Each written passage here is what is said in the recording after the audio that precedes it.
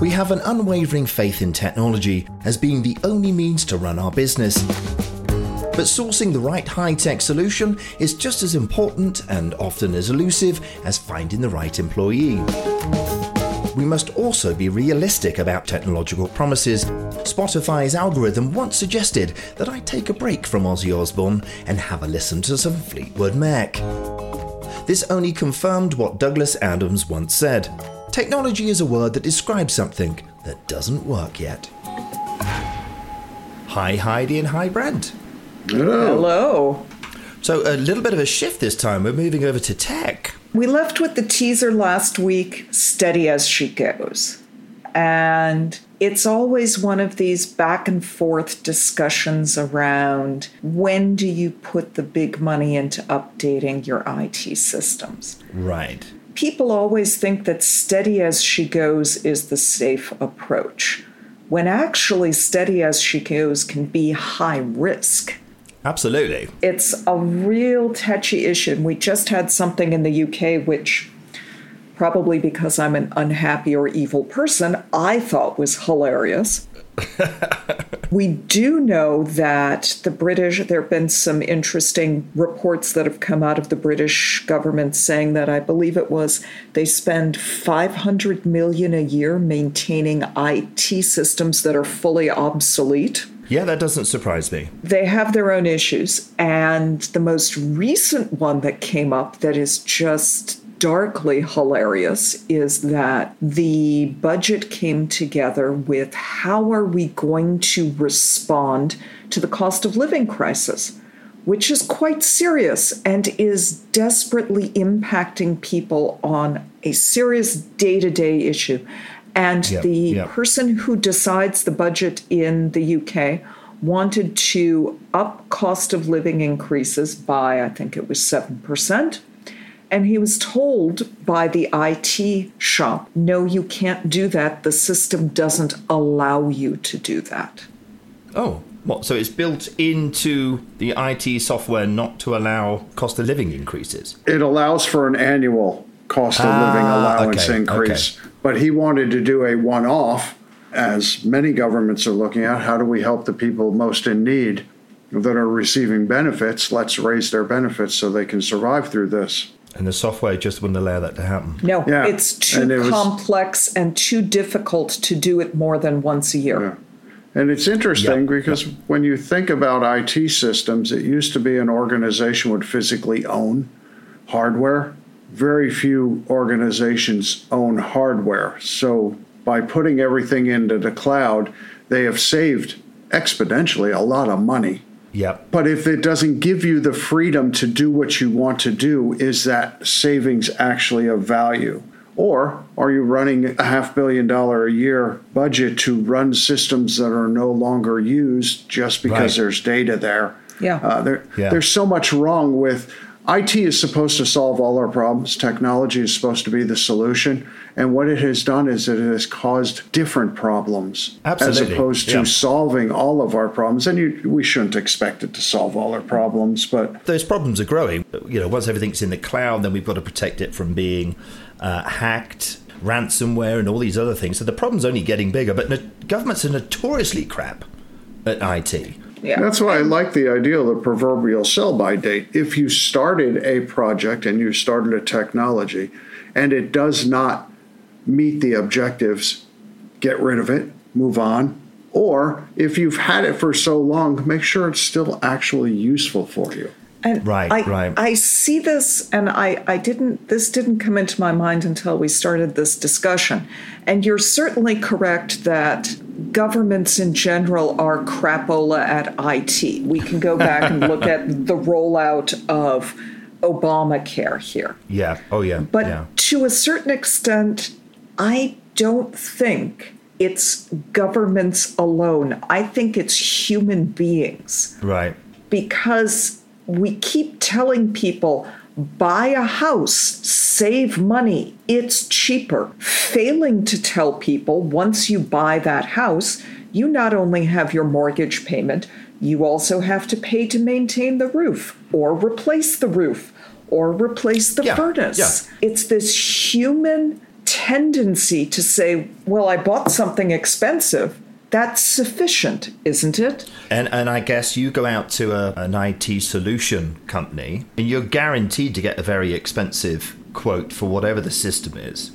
And in their defense, managing government is not a straightforward algorithm. Tax alone is so multifaceted, multi-leveled. I mean, any facet of government is not going to be satisfied by an off-the-shelf product. No.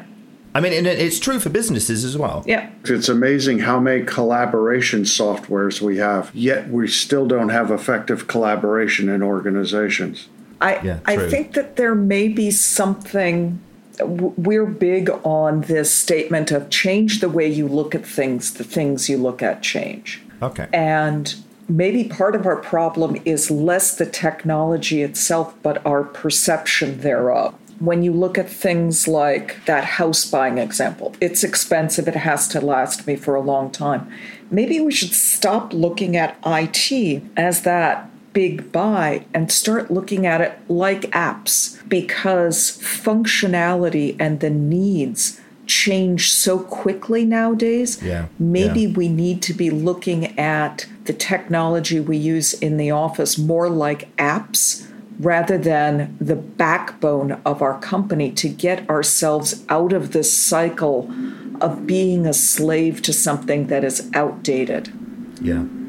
I always think of how Microsoft Office used to work. Back in the days when you would buy a CD, year upon year, to entice you to spend more money, they would add more and more features. And then suddenly a product like Google Docs, which I'm not recommending to anyone because I'm not a great Google fan, but a very simplistic set of Office tools comes along and people are using it. What that really says is what Microsoft was putting into their products was probably completely irrelevant to the majority of users. Yet those people would have to navigate around all of those features in a very inefficient way to get to the ones that they want.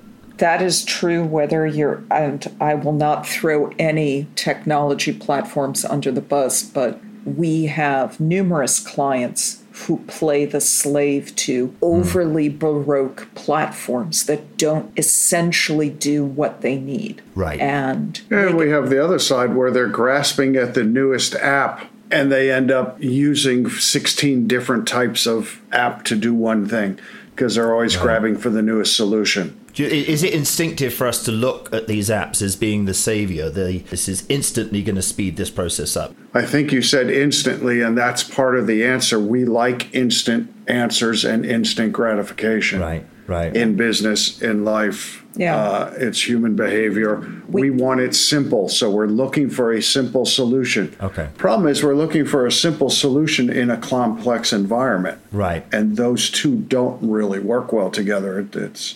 It's that paradox. And I think that one of the really fascinating pieces that kind of emerges out of this discussion is there's a lot of emotional and irrational decision-making that's driving our choices about something that should be about business requirements and technical capabilities.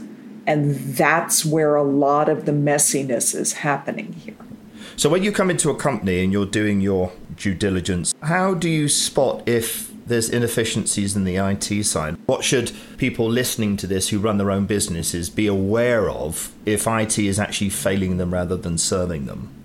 I think some of the basic ones are errors. Are errors being made and caught? Is work having to be done more than once? Are there workarounds? What sorts of bizarre workarounds? And how truthfully is feedback being taken? We were working in South Korea with a tech platform that had been installed because the logistics center in Switzerland told them it was the best thing. Oh, okay. And in South Korea, to operate this platform, one interaction with it took 10 minutes, where Switzerland was telling them, no, that's not possible. That can't be true. And we're standing behind the operator in South Korea going, nope, it's true. I got a wonderful video of that. Yeah, we ended up having to shoot video of it, send it to Switzerland and go, here's your database line. Wow. And the actual answer was the infrastructure in South Korea in this particular area/building did not have the capabilities of functioning fast enough for a large clouded logistics software. Yeah. Right. Switzerland was right. No, this shouldn't happen. South Korea was right. This is happening. Yeah. And then in between there was the answer. Yeah. Do you think we become over-reliant on this technology? You know, it's about analyzing every facet of our organizations in such minute detail, in collecting all these metrics, that we might actually just become a little bit blinkered by the amount of data, when in reality, if we're doing the right thing, it's the profits going up. That's the true sign that things are great. You're kind of digging into the first question we always ask clients, which is, what is the purpose of what you do here as a company? What do you produce? Right. And it is fascinating how many people cannot tell you that and how many systems are not aligned with that. Whoa, and that okay. comes back to the core question of what we do, which is also a core evaluator of every IT system. What are you supposed to be producing here? Right. And do these activities support that? I guess the final point then is, if you see that happening, what do you say to someone? Get rid of the software? Get a different IT consultant? There's a lot of variables in there in that question, because it really is looking at, Right, of course. Yeah. Can you align your processes and the technology to work effectively? Quite possibly. Are there things you can do to train the people to use the software correctly? Quite possibly. Yeah. But if 6 people are telling you the company does 6 different things, then there's a bigger problem than just IT and process. No, absolutely. Well, I mean, I could geek out on this subject all day, but I'm not going to. So what do we have to look forward to next week? Let's learn some human resources basics from the Russian military. Oh, my word. You can learn from almost anything. Well, I look forward to that. So have a great week, and I'll catch up with you next week. All right. Chat talk next soon. week.